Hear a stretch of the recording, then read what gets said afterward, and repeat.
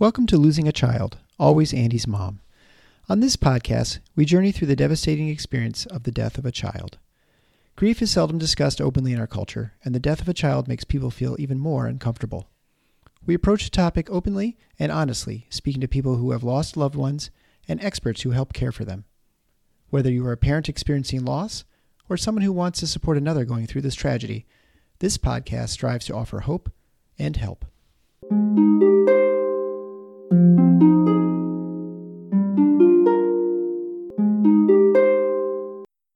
Welcome to episode 104 of Losing a Child, Always Andy's Mom. I'm Marcy Larson, Andy's mom. Today I have the pleasure of talking with Joni, Martin's mom. Martin has a very complex medical history that we'll go into a little bit, but he died just about 2.5 years ago now, shortly after his baby sister was born. In the time since Martin's death, they have started an amazing foundation called Nitty Strong. You can visit their webpage at Nitty Strong, NITTYSTRONG, nittystrong.org to learn more information about them. But they give out scholarships to kids and help with sporting equipment. They do all sorts of wonderful works in honor of Martin, whose nickname was Nitty. Martin's dream was to someday do sports broadcasting or sports journalism, so their focus tends to be on sports and academics. But overall, I just want you to hear about Joni's inspiring story and about how she has used this tragedy that she's gone through in order to really bring hope and healing with others. She is not afraid to get into the dark space with people and to walk with them in their tough journeys. So I know you will really enjoy Joni, Martin's mom.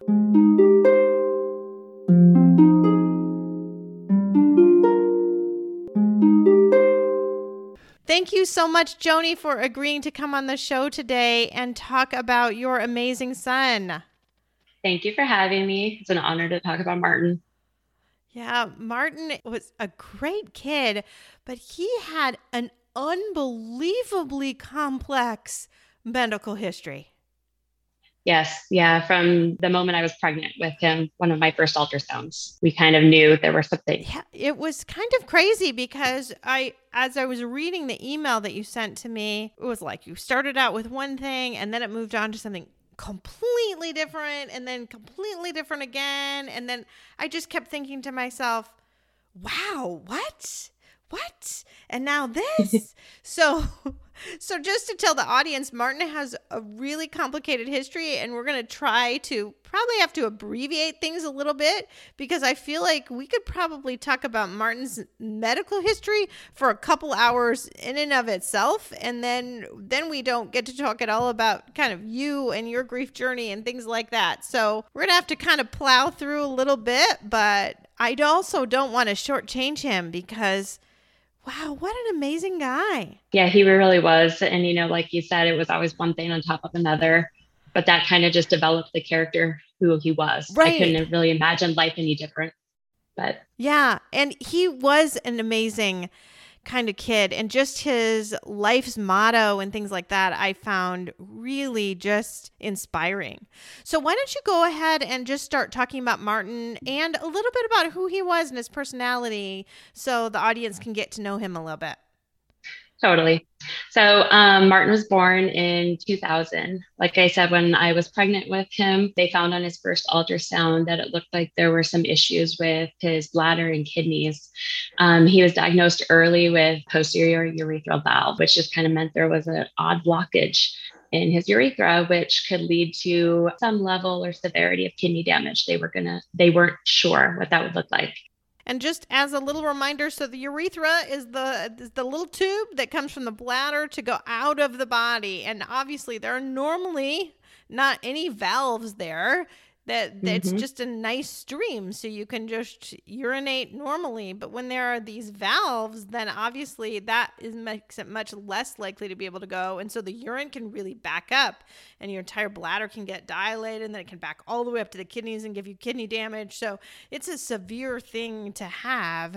And in utero, before you're even born, actually infants urinate. So they urinate while they're in there. And that's what the amniotic fluid is actually those kids urinating. And then when you have that amniotic fluid, that's what babies breathe. So they breathe in and out the amniotic fluid. And so then if you have kidney problems, then sometimes then you're not getting enough amniotic fluid. So then now you have lung problems. And so there are like huge complications that start to mount. So you say a little thing like posterior urethral valves and you think, oh, okay, so that tube's a little messed up. It's not really a big deal, but it really blows up into a kind of a huge deal. So I just wanted to kind of preempt and just tell the audience that, because it's funny because now you know that, right? Most people don't know that. So totally. And I was really young. I was 19, so I was very naive. I wasn't in the medical field yet myself. So like you said, I was just like, oh, no biggie. But yeah, it's amazing what it can lead to. Mm-hmm. All of that, I ended up having him early just because of those risks, like you mentioned, with the amniotic fluid being low. He was born at 33 weeks. Luckily, he actually just kind of excelled in regards to lung function and breathing. He was only intubated for a couple hours, but they did find out that his kidney damage was actually pretty significant, almost to the point where he had no kidney function. Wow. So he started peritoneal dialysis 5 days after he was born. Mm-hmm. You know, he stayed in the neonatal intensive care unit for almost 2 months, on and off of dialysis, because as you probably know, it's easy to get infections, catheters get plugged up. And so there was always kind of one thing happening, but I finally got to take him home and we did dialysis at home. You know, I did tube feedings, just, you know, a bunch of stuff, you know, and he did really well. The doctors were really surprised. You know, they did tell me that just with all of what was going on is that, you know, they gave me some statistics of he had about a 50% chance of making it to his first birthday. So when we did get to that first birthday, it was pretty amazing. I felt like we kind of could take a breath. What a celebration. Yeah. A breath. Yeah. Mm-hmm. And the ultimate goal was going to be a kidney transplant. You know, they said that that would get him off of dialysis and hopefully get him to live a good life. So he did get his kidney transplant in 2002. He was a little over 1.5 years old. So he was a little guy, actually one of the youngest at the hospital that he received that at that time.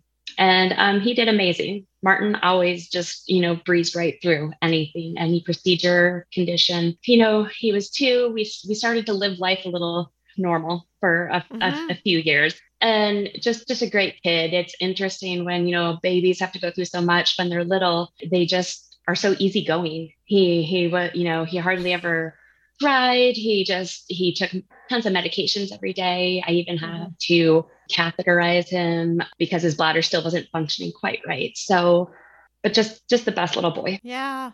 I think, you know, you say that they do great. It's actually either one way or the other, because there are kids that I've taken care of that, you know, like heart transplant kids, little kids that have had lots of stuff. And some of those kids just hate everybody too. So I'm glad he was the kind that was easygoing, because you said that and I was like picturing kids in my head who like kind of hate me and everyone that has a stethoscope around their neck. So it's not True. They've just had too much.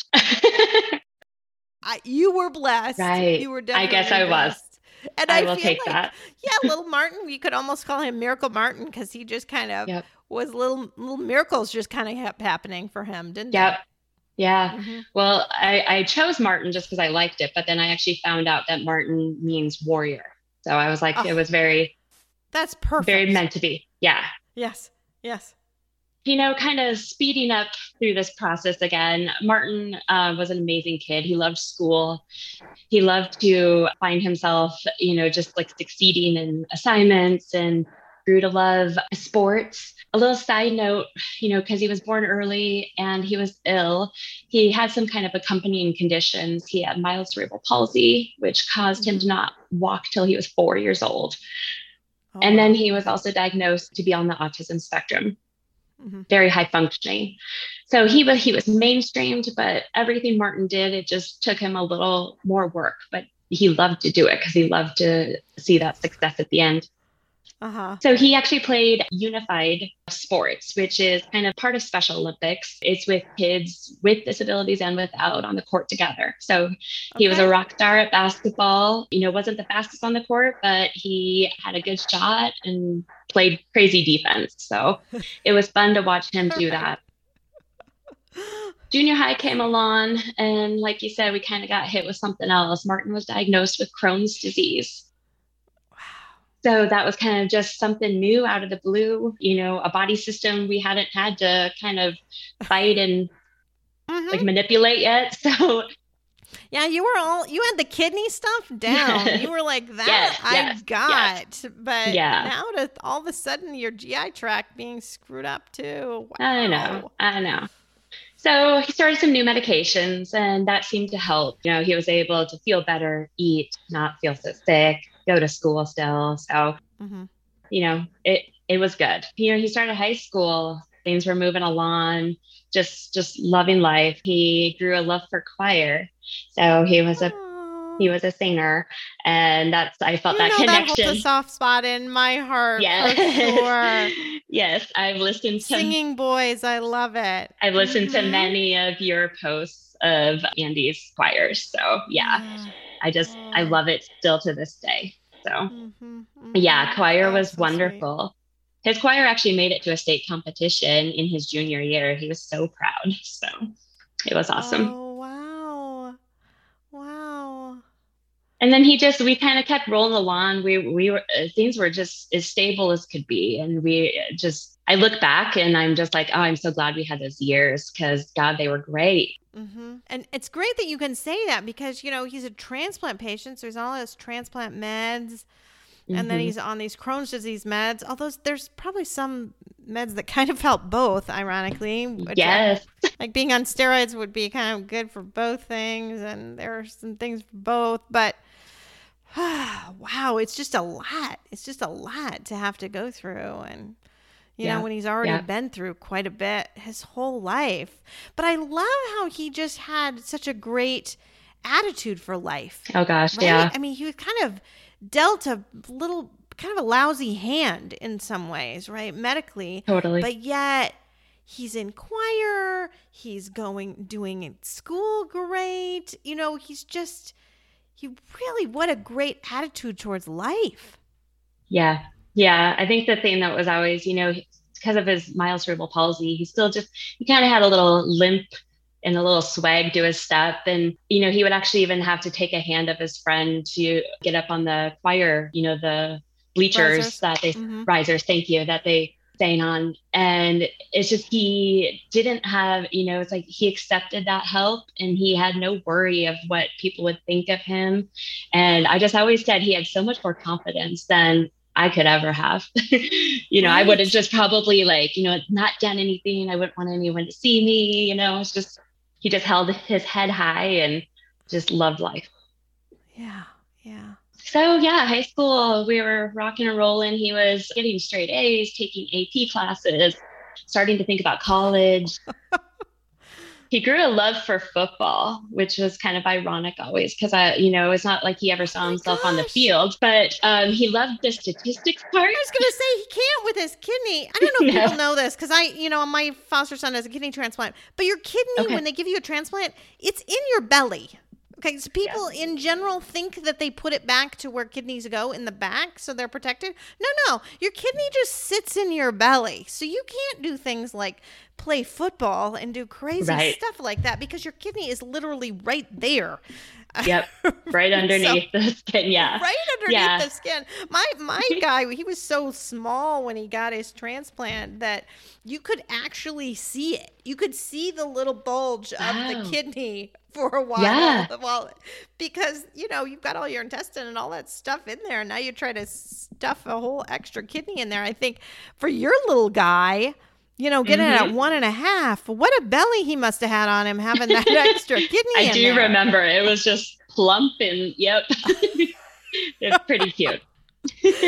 Yeah, but like football is you cannot do Yes. football. No transplant surgeon would ever let you do football after you got a kidney.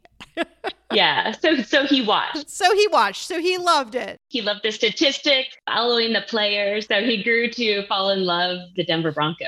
So he started following them, going to games, and he wanted to move to Denver. So his dream was to become a sports journalist or broadcaster. So Okay. Colorado is, full of sports. So we were going to move there after he graduated. Where did you live? We lived in Portland, Oregon at the time. Wow. And so how did the love of the Broncos begin then from Portland, Oregon? Good question. I think he actually kind of just fell in love with the mascot because he was really young when he fell in love with it. And then he just kind of grew into just really following them and just, loving it. Oh, awesome. How old would he have been? He would have been 15. We actually took him to Super Bowl 50 in California, the Broncos versus the Panthers. Wow. So we kind of always knew with Martin that with just everything he had, that maybe time was going to be a little limited.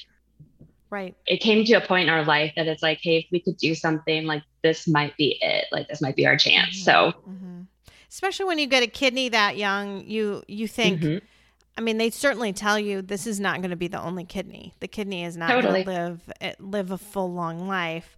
So, you were probably told to expect probably 2 or 3 kidneys if he were to live a long life. I mean, even with Valeriano getting his kidney at 17, we certainly don't expect this kidney to live as long as we hopefully want him to live, which means he will likely at some point need another. So I am sure they were thinking with Martin, it would be probably 3, right? So yeah, we definitely knew there would be another one needed at some point.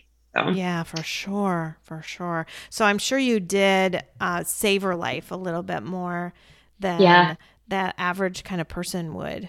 Yeah, we definitely did. So I'm happy with those decisions. At the time, financially, I was like, oh, can we really do this Super Bowl? But now I'm just like, oh, yeah, totally. Yeah, it was 100% worth it. Yeah. Yeah.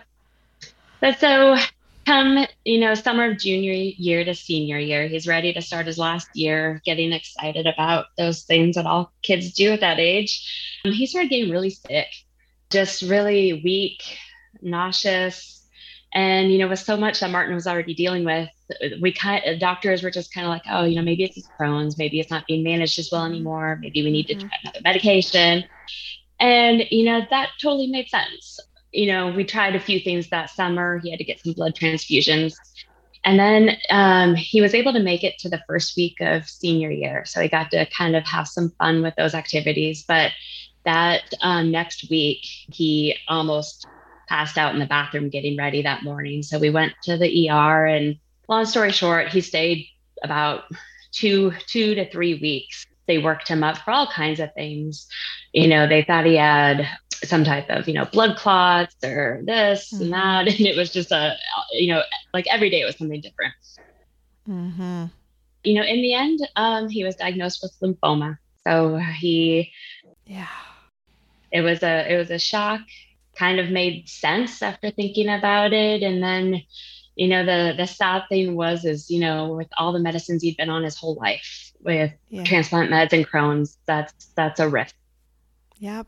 Looking back, I'm like, oh, if we didn't have to do that, if we didn't have to do this, but it's like, I guess all of those meds are what allowed him to enjoy those years of life. So I have to manage that in my mind a little bit. It's hard, but that's what did it for sure. Yeah. And I can see why he would be hard to diagnose too, because so much of when you diagnose cancer, if you do some blood work, you see the inflammatory markers, and the inflammatory markers can be extremely high in cancers, but they also can be extremely high if you have a flare of your Crohn's disease. And so all of those same just kind of generic blood tests that they would do, you would not be able to really tell the difference until you probably did some imaging. I imagine that's how they really kind of discovered things, is with when they looked into things a little bit more and look and see. And they just said he had some inflamed lymph nodes, and even at that time they said it could Yeah. just possibly be Crohn's The again. So Crohn's, they yeah. actually, they said, we got to do the biopsy. We got to do Right. You the have to do the surgery biopsy and to, see. yep. Mhm. So, and it was, and he, again, just one more thing. And he took it with like, hey, I got this. And I did too. How were you at that time? What were you thinking? I mean, I'm just going back and forth because I would think in some time, my part of my mind, I would think you're like, now cancer? And you'd be totally devastated. And then on the other time, it's like, yeah, but he got everything else. I mean, he got the Exactly. transplant. He's fine. Crohn's disease that can kill kids. And he Yeah. making it through that, doing really well. So then you kind of go, okay, cancer? Maybe we got this too. So Totally. where was your head at that point in time? I would, just like you said, I was like, yeah, this is no big deal. Like we've done this before. It's a little, Yeah. like a little bump in the road. Like we didn't really plan this for senior year, but hey, like not a big deal. Right. Because he's done everything else because he's Miracle Martin. Exactly. Right? Exactly. And he did too. He was excited. He started his first round of chemo on his 18th birthday in the hospital. Oh my. It was just like, his doctors loved him and they sang happy birthday and we had cupcakes up there. And it was great. It's now that I think back, it's just like really good memories. I think even through, cancer treatment. So, yeah. Then side note, I was about 8 weeks pregnant at this time, Marcy, Yeah. Yes. with my daughter.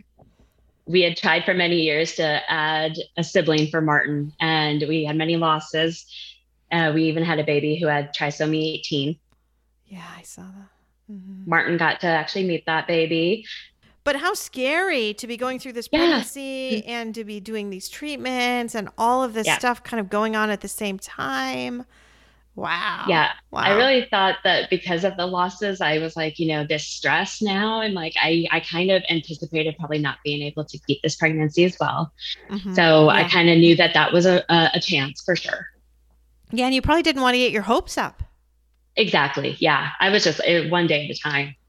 And Martin, even back then, he was strong, but sometimes he would be so realistic and he'd be like, he said, I just want to meet her. And I was like, of course you are. Like, stop. Like, we got this. You'll be fine. So he went through chemo. He did 4 rounds. He was doing online classes, keeping up with his senior year because he wanted to graduate. He had even started a college course in like a journalism class that he was doing, which I loved because it just kept him, having that hope that we're going to see the end. They rescanned him, did some tests, and there was really no change. It wasn't necessarily worse or better, but they really just didn't like that it wasn't better. Yeah. Being that Martin was 18, we actually they thought that maybe we should like treat him more like as an adult. So he started going that round and kind of was seen by a whole new team. And so we started a second line of treatment with plans for like a stem cell transplant. And it was just, after the first treatment, I think it was January of like 2019, he just really had significant changes, some confusion, disorientation, just wasn't Martin. So it kind of really scared us like quick. We ended up back in the hospital numerous times. And so we're there.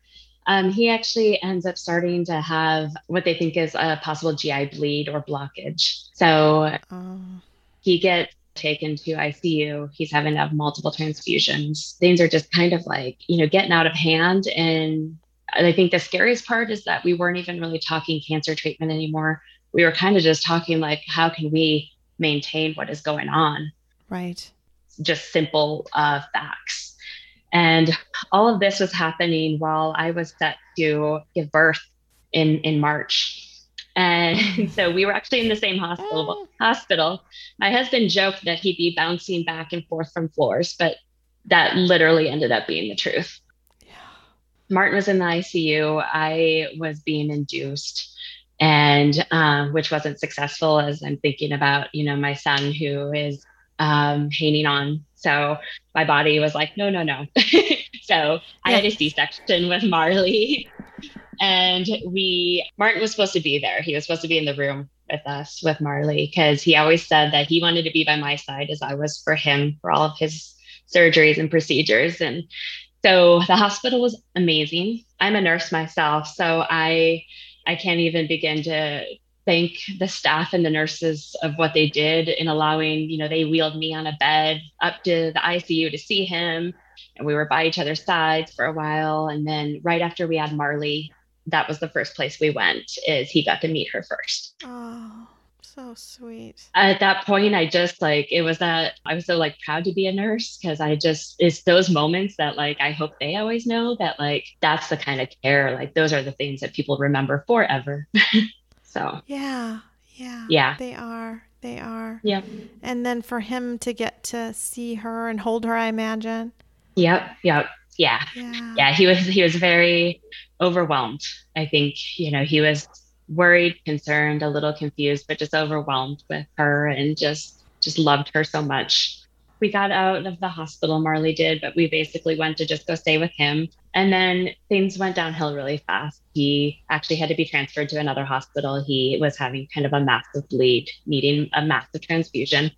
And he needed, a procedure. Some of his arteries were kind of being compressed, and due to the tumors and lymph nodes. Tumors, yeah. Mm-hmm. And so he got the procedure, and then, we were just kind of told though that this just wasn't going to be kind of sustainable. Yeah.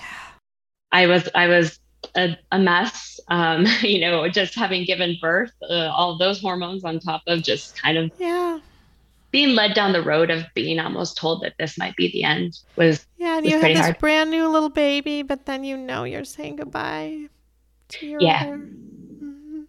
Yeah. So we went in a meeting, and Martin came with us, and he was so strong. And I remember it to this day, because it's something that will on a times kind of haunt me, but he was always so wanting me to feel reassured with what was going on. And so he was, they were talking about hospice, and he was nodding his head. Yeah. Just wanting me to know that it was going to be okay. Yeah. So amazing what kids do. They just want to protect their parents so much. Always. And I'm sure he was more worried about you than he was even about himself. Yeah. I know. Yeah. That was kind of our whole life. Like I said, I was really young, so I feel like in some ways Martin and I grew up together.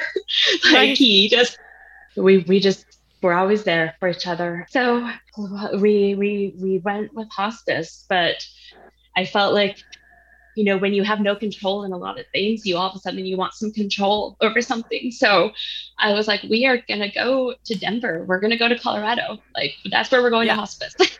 And I said, you wanted to move there? We're doing it. And the hospital was great. Oh my gosh. Wow.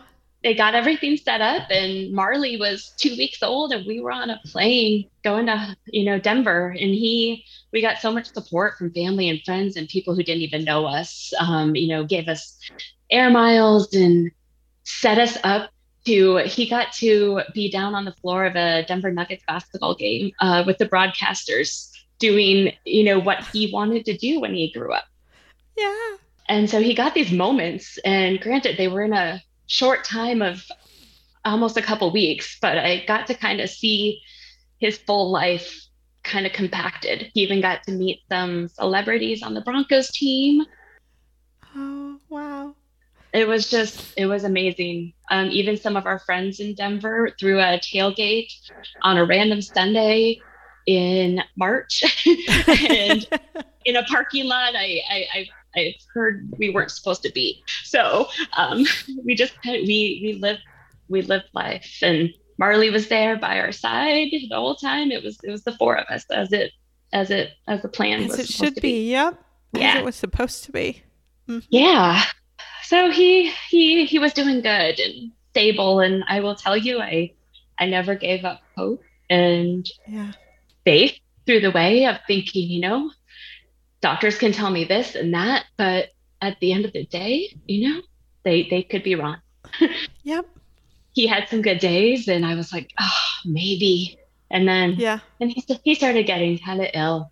We actually went into an inpatient hospice facility to kind of get him some hydration. He was pretty dehydrated. And so, with pediatrics, hospice isn't always necessarily like, take everything away. So that was nice. They were even willing to do blood transfusions if he needed them. It was a great facility. But then, a couple days there, I was pulled aside by a nurse and kind of told that, hey, this is probably going to be his last day. And I was in shock, and I was thinking, like, I'm a nurse myself, and like, what are you saying? I don't see this. But then she said, you're his mom. You're not supposed to see that. Yeah. And you don't want to see it. Yeah. Yeah. But I knew at that time, though, I was so thankful for her to just be so honest. And I was just like, wow, like, how can you do this every day? And work, tell people these things. And I was just like, okay, like, but then I told her, hey, we got to leave. Like, I got to get him back to the Airbnb in downtown Denver because that's where he wanted to be. I always kind of promised him I never wanted him to die in any type of a hospital, medical setting. I wanted him home. And so they got it arranged, and we rode an ambulance through Denver. Marley was in the ambulance with us, all buckled in her car seat. And because they told us that it's possible he could pass en route. And I said, I just want us all four together. But we got back to the Airbnb. It was the Colorado Rockies home opener. We actually were right in downtown, so we heard the jets fly over. And we laid in bed, all of us, and just reminisced about life and looked at pictures and listened to music. And I always say it was like perfect. And it's just so odd how you can say that.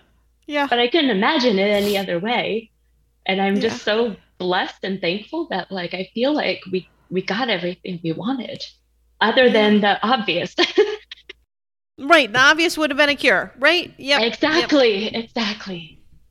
And so, that was it. But I just feel like it's just like, it was great. We were together. Yeah. So, well, I'm glad you were blessed to be together like that. That is nice to know that you had that in those final moments. And the fact that he got to meet Marley is so big. Yeah. How long were you in Colorado before he died? Not even 2 weeks. I think almost 2 weeks. Yeah. Well, you got a lot in those 2 weeks then, didn't you? We did. Every day was packed. I'm sure we exhausted him, but he was always willing and up for anything. So.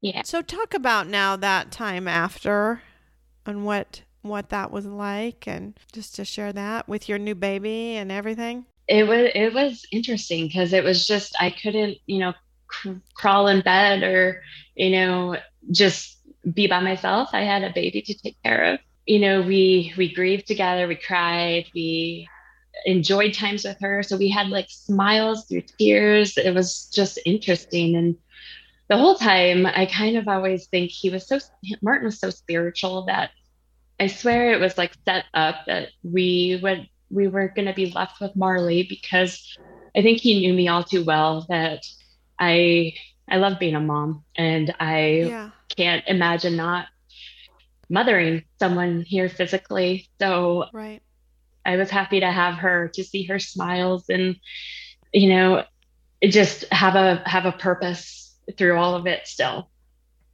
Yeah. That is really a powerful thing to be able to still have. So one thing that you wrote to me, and I can't remember what it was exactly, but it was a piece of advice that Martin wanted given to Marley. So can you share what that was again? Because I love that. Yeah, we actually recorded it even, and he was always so up for it. So we asked him what he wanted her to know, and it was to live in the moment. Yeah. And that's kind of the motto of our foundation, the Nitty Strawn Foundation. So Nitty was his nickname. Little side note is that Martin backwards is Nitram, like spelled backwards. And so then we called him Nitty. Okay. And that's been his nickname for years. So when he was going through his cancer fight, we created the little bands and did that, and it was a Nitty Strawn. So Nitty Strawn, okay. We created the Nitty Strawn Foundation, and our kind of motto is live in the moment. Mm-hmm. that's we say that all the time, and we remind ourselves that even sometimes to this day when Marley does something fun and I'm like, oh shoot, I don't have my camera, or like I wish I had this, and I was like, live in the moment. Maybe it's not meant to be captured, but just like remembered in our minds and heart. Yeah. So yeah. Because how old is Marley now? Marley is almost 2.5. Wow. Yeah. Yeah. Yeah. So she's a big girl. She's a big girl. She's a busy girl. And do you talk to her about her brother, her big brother? We do. We do. We have pictures up of him. We were fortunate to get family pictures when he left the hospital on hospice.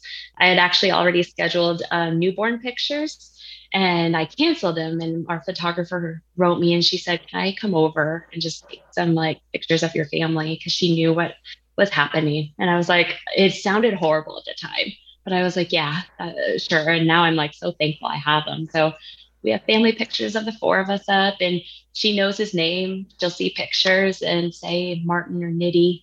And yeah, because I guess that's always my biggest fear is like will she know him? And my family says, of course she will, because they talk about him and they're going to talk to her about him. And she helps us with foundation stuff and she goes to events. And I can't wait for her to become a bigger part of that as well.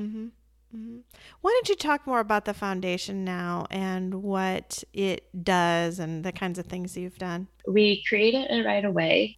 Right away after he died, or even when he had cancer? Actually, they created a Nitty Strawn Facebook and website page while he was in the hospital, kind of at the end.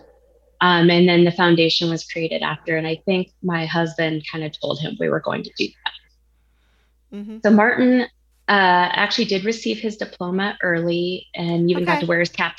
He got to wear his cap and gown before we left for Denver. We had kind of a goodbye party for us all as we were all moving. And, hundreds of people came and he got his diploma, received it from his choir teacher. But of course, he didn't get to walk. So back in June, we went back for graduation. The high school let me walk in his honor and when his name got called. And it was actually the same high school I graduated from exactly 20 years earlier. So, wow. Yeah, kind of just bittersweet and sad and happy and odd.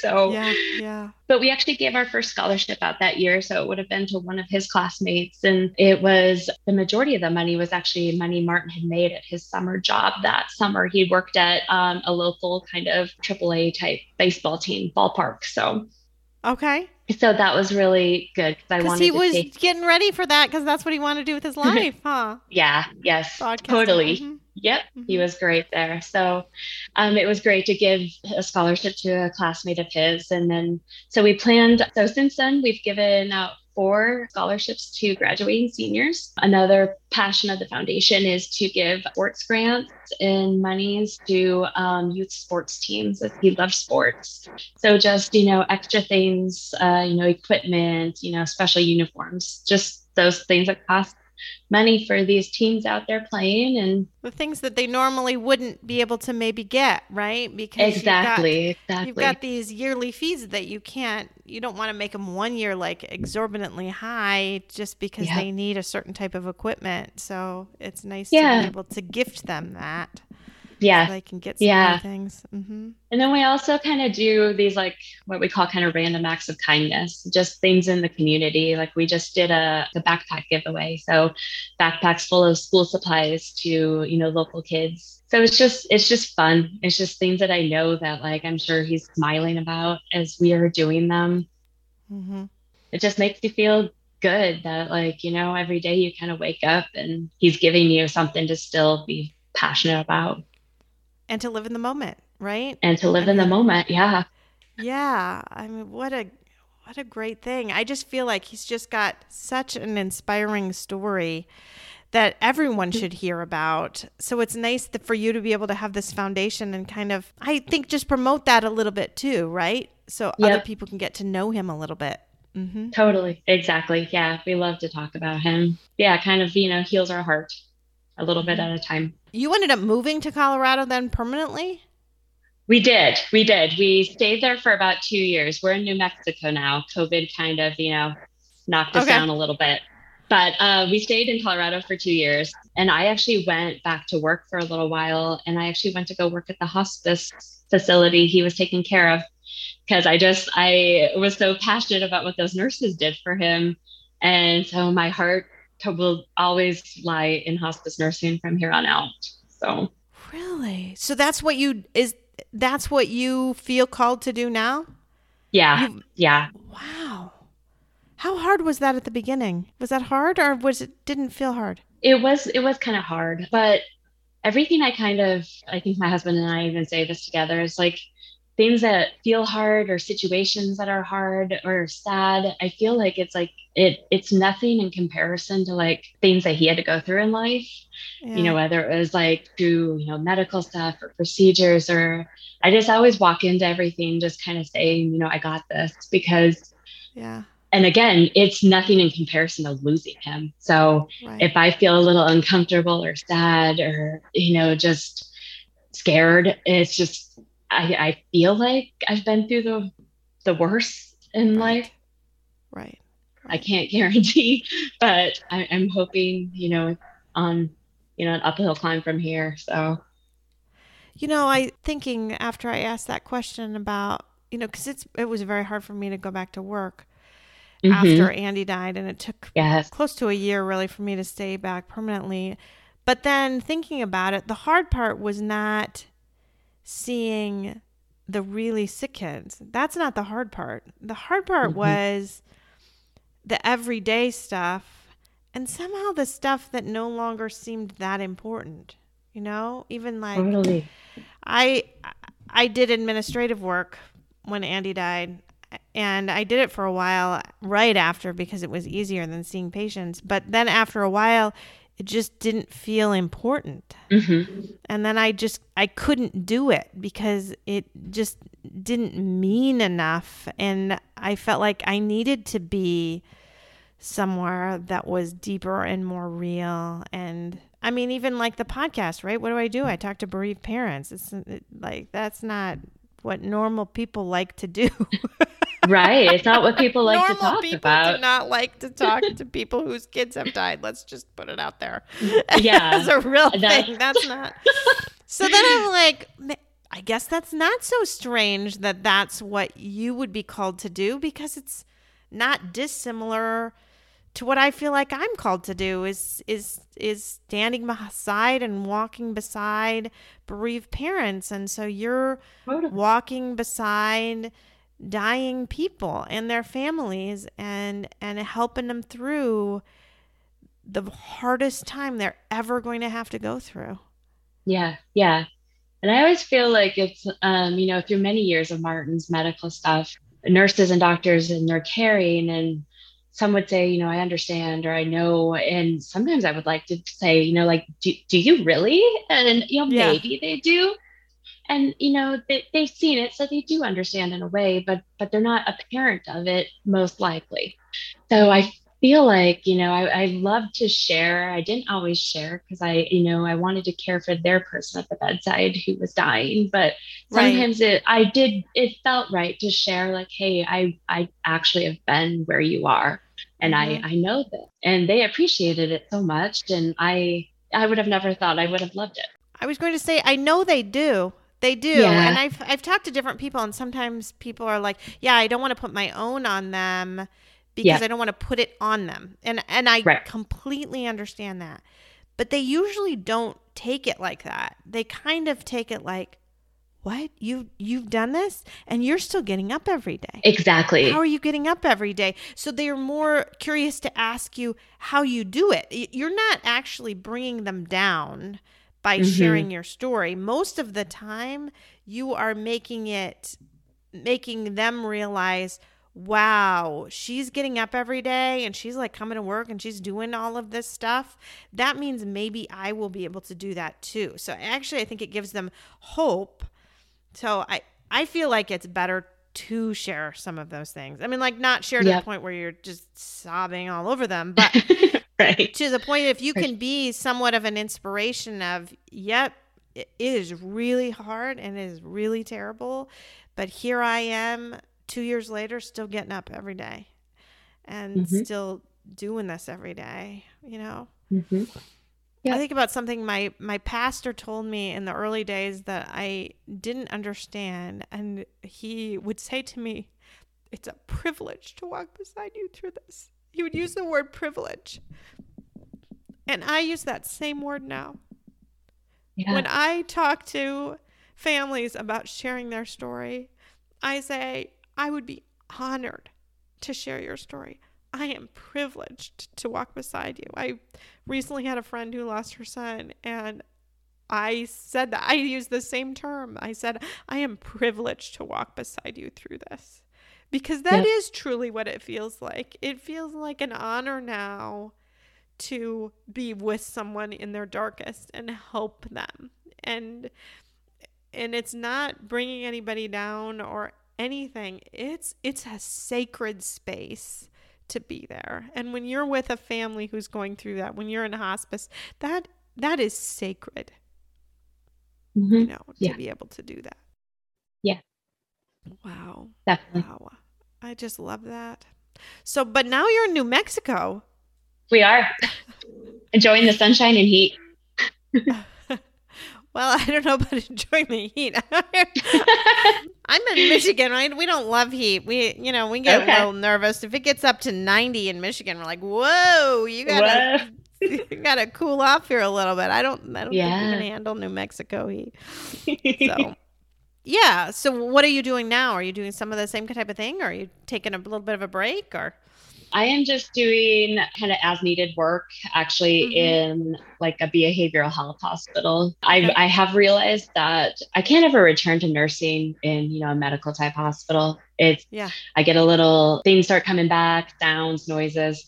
So I just feel like I'm not going to be the best nurse for the patients, nor, it's just not a good combination. So I'm like, I'm going to try something that maybe it hasn't really, I've never had to deal with. So, I'll have that compassion and I'll have everything that kind of drives you towards nursing. Yeah, I'm just doing a little work in there right now, spending a lot of time with Marley. And we kind of moved to New Mexico to kind of, step back from having to work so hard. And my husband calls it like an early retirement, because we really want to focus a lot on the foundation. So Right. That's what I was going to ask too, if that was kind of taking up a little more of your time as well, if you're doing a little more with that. Are you trying to do that locally, or is that in Colorado? Is it in Oregon? Where are you? We always post it kind of wherever, especially when it comes to scholarships. It gets posted on our Facebook site. Kind of willing to kind of roll with. We got some kind of random applicants for scholarships this past year. So it's kind of fun to see how far we can reach other than Eddie Strong Foundation. Do you have certain requirements for your scholarships? Are they for certain types of people, or what have they been? We had some tight requirements the first year. We wanted, someone who wanted to go into journalism, things that Martin probably would have said, but we kind of like eased those up a little bit, just a little bit of a GPA requirement, I think 3.0 or above, and really just whatever you want to study, where it's pretty open now. So, and any schools and things like that too? Schools, trade schools, even, I think there's some questions that we just ask, and we just love to get people's personal stories and kind of read, what these kids have gone through in their young, years so far. And it's amazing, some of the stories we get, and where it's just like, again, it'll kind of knock the breath out of me even after what, I've been through, and just be like, wow, like I can't imagine that. So, life is kind of interesting, because sometimes you can think. That's hard for me to believe, because goodness, I read your story and it knocked the breath out of me for sure. So I don't know what you're reading to knock the breath out of you. Yeah. Of course, I've said with Gwen just recently, I was talking about how I think you just you're just never impressed with your own story. You just feel like, well, that's just my life. That's just what it was. And then you get impressed with other people's stories. Like we got on here and you said, I feel like I'm sort of talking to a celebrity. And I'm like, well, whatever. It's not. I mean, it's just me. It's a little girl from small town Iowa. It's not. Yeah, but think of all the people like you've reached. I was so thankful when I found your podcast. I was doing kind of home hospice at the time, so I was driving a lot at night, and I would have your podcast on, and I would just be like smiling and nodding and just feeling like I wasn't alone or crazy. So I loved it. I know. It is really nice to not feel so alone because it is a very isolating feeling. Yes. So what kinds of advice do you feel like you might want to share with our listeners today? Kind of just cherishing the memories you had. You know, I can say I always knew I probably wouldn't see Martin at 80, but I definitely wasn't ready for just 18 years.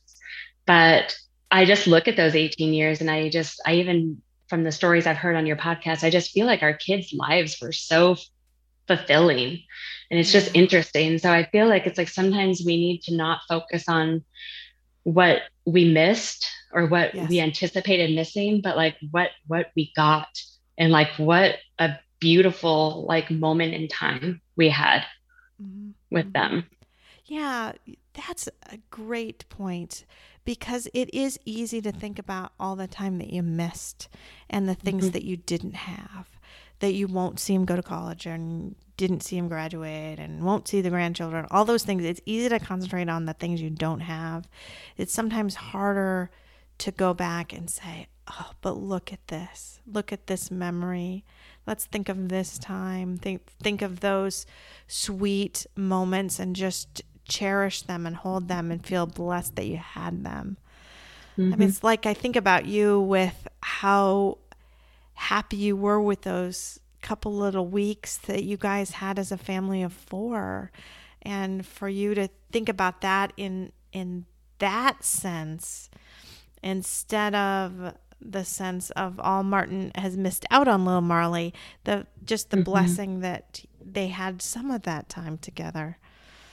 Yeah, you really are an inspiration, honey. I know you might not feel like it, but it is powerful. You and Martin both have a powerful story, and I love too how you have really, you know, we talked about purpose, finding purpose and meaning making and post-traumatic growth, and you're just a shining example of that in what you've been able to do and kind of help other people and be there when they're in their dark times. And I know in your behavioral health practice with nursing, you're going to be able to do the same thing for them too. So bless you for that. Thank you. Thank you so much. And thank you so much for sharing Martin and sharing all of that. I can't wait to have you send me some pictures. We've got to see some pictures of him with maybe that Super Bowl picture. I bet there's something fun there. Oh, most so definitely. All of you, make sure you go to the website at andysmom.com or sign up for the email list. Because if you sign up for the email list, then you get the pictures emailed to you every week, along with a little writing and the link to the episode, so you can see all of that there. So thank you so much, Joni. Thank you, Marcy. This was wonderful. It was a pleasure talking with you.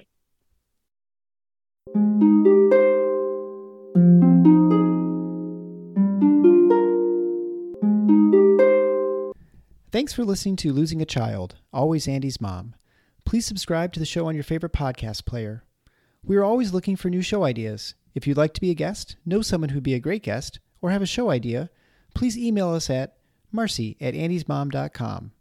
Be sure to visit the webpage, andysmom.com, for more content, including Marcy's blog. There you can also sign up to receive updates via email.